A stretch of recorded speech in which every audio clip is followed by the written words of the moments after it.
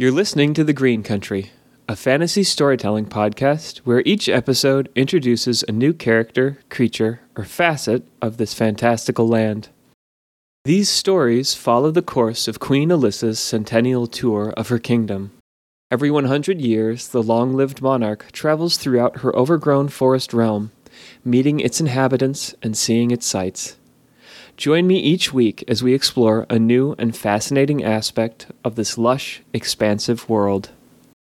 You can learn more at www.thegreen.country, and I invite you to subscribe on Apple Podcasts, Spotify, Stitcher, and more. Thanks for listening.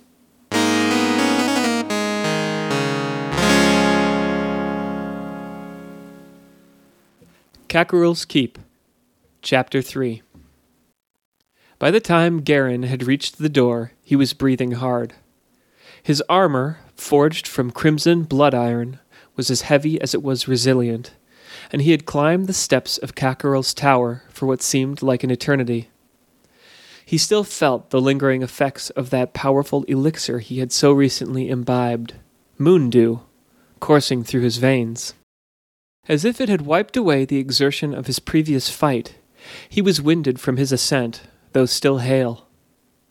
The door he now faced was unlike the first he had passed through when entering the tower.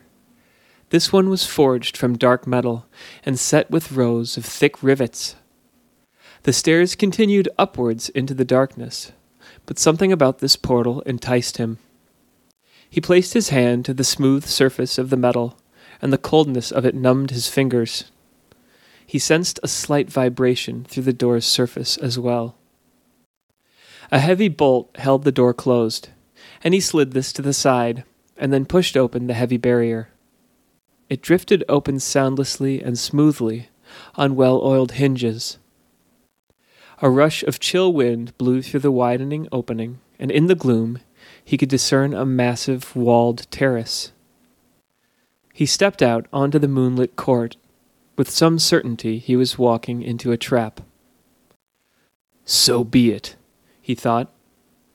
Everything in Kackaral's spiteful tower was likely contrived to wreak doom on its trespassers. No sooner than he had stepped onto the stained flagstones of the courtyard than the door behind him closed with a solid thud. He did not look back. His quick eyes traced the walls and structure above him. He seemed to have entered the shorter of the two towers. Above the courtyard where he stood, the stone structure continued up, terminating in a spindly watchtower.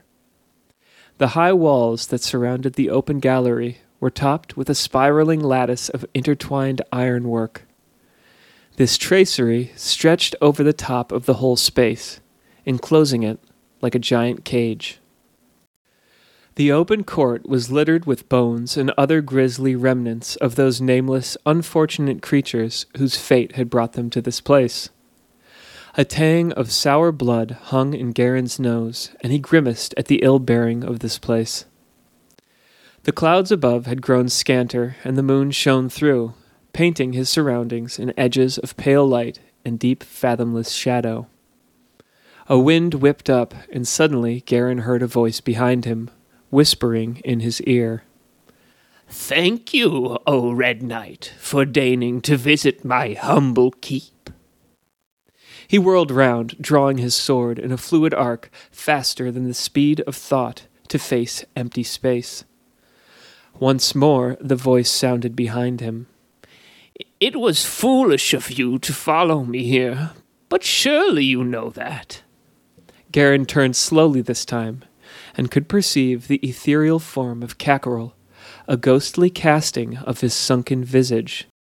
"But I must say, I'm glad you're here. You've already provided me with great entertainments, and now you shall feed my hungry flock with your sorry bones." The phantasmal casting of Kackaral dissolved into a sickly mist, and as it faded, there grew from it a weird, terrible laugh that echoed off the flagstones of that court like 1,000 nightmares remembered anew. Garren's warm hands found solace on the hilt of Goldmane, his solar blade, and he took a stance and a deep breath. He heard them at first, before they came. Their strange squawking cries had been hewn into his memory at the Battle of Green Gate. When the first dark form pitched from an opening set into the wall high above him to fall and careen through the air like a black bolt, he recognized its form instantly, a mask bird. These creatures had taken many a soul, elfin and fox, during the battle, and he knew of their deadly prowess, with wings as sharp as stilettos. Following the first mask bird from that dark portal, there poured countless others, and soon the sky above Garren was a sea of swirling black shapes, dark slashes in the moonlit sky. These birds were not violent nor ill-willed by nature. Perhaps it was some malicious enchantment placed on them by the necromancer that made them so, thought Garren. Or perhaps this warping of their nature was wrought without sorcery, and achieved through simple cruelty. At this thought, a fresh rage kindled in his soul, and his conviction to end the fell sorcerer was steeled. Garren's eyes watched the spiraling whirlwind of birds above, anticipating, and within moments one had folded its wings in close, and now dropped like a blade from the sky, its course set on him. He held his ground, eyes transfixed on the doom which hurtled towards him. As it grew near, he could see the moon glow running along the edges of the many-bladed feathers which made up its great wings. At the last moment he stepped aside, sword raised parallel to his body, and felt those razor wings cry across the blade of Goldmane in a shower of sparks and screeching. Garren was unscathed, but he was knocked back, having underestimated the bulk of that fearsome bird. As if signaled by this first attempt, a number of other birds broke from the flock to fall in that rushing death dive towards the knight in crimson armor. He held fast for a moment, then broke into a lightning sprint. His eyes traced from beneath his pointed helm to mark the place of that dark opening from which the birds had come. In its direction he raced, and as he did, he saw the diving mask birds alter their course to intercept. He let his sword arm swing wide, and with a gyration of his wrist, set the blade a-whirl in a whipping silver spiral. The first of the creatures was upon him, its giant wings flashing in their sharpness, and he surged forward, striking a glancing blow off its hardened feathers. Seeing this strike, the next two dive-bombers slowed their pace and wheeled round, reconsidering their attack. Garren had reached the wall of the watchtower, and he stayed close to it, hoping it would afford him some protection. He quickly examined its surface and found it was composed of large irregular blocks, and he was gladdened to find at least a few handholds with which he could begin his ascent. A sudden whipping of wind behind him stirred his focus, and he whirled round.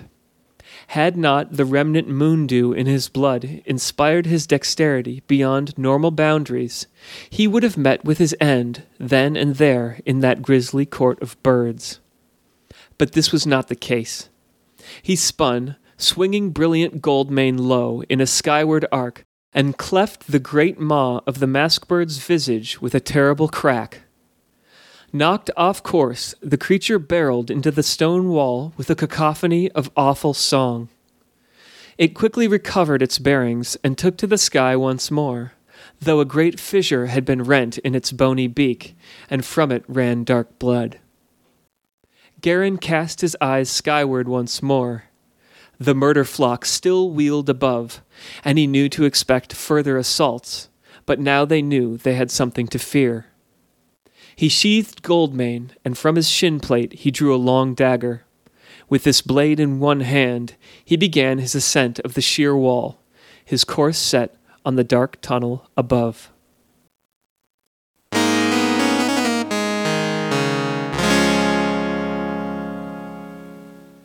If you like what you just heard, be sure to visit www.thegreen.country for more great content, including beautiful illustrations, detailed character descriptions, and much more. The Green Country is also on Patreon, where a small monthly pledge will give you access to extra content, like an illustrated PDF of the story you just heard. Whether you back this project financially or simply share it with a friend, you can help this vibrant land continue to grow. Once more, that's www.thegreen.country. Thanks for listening.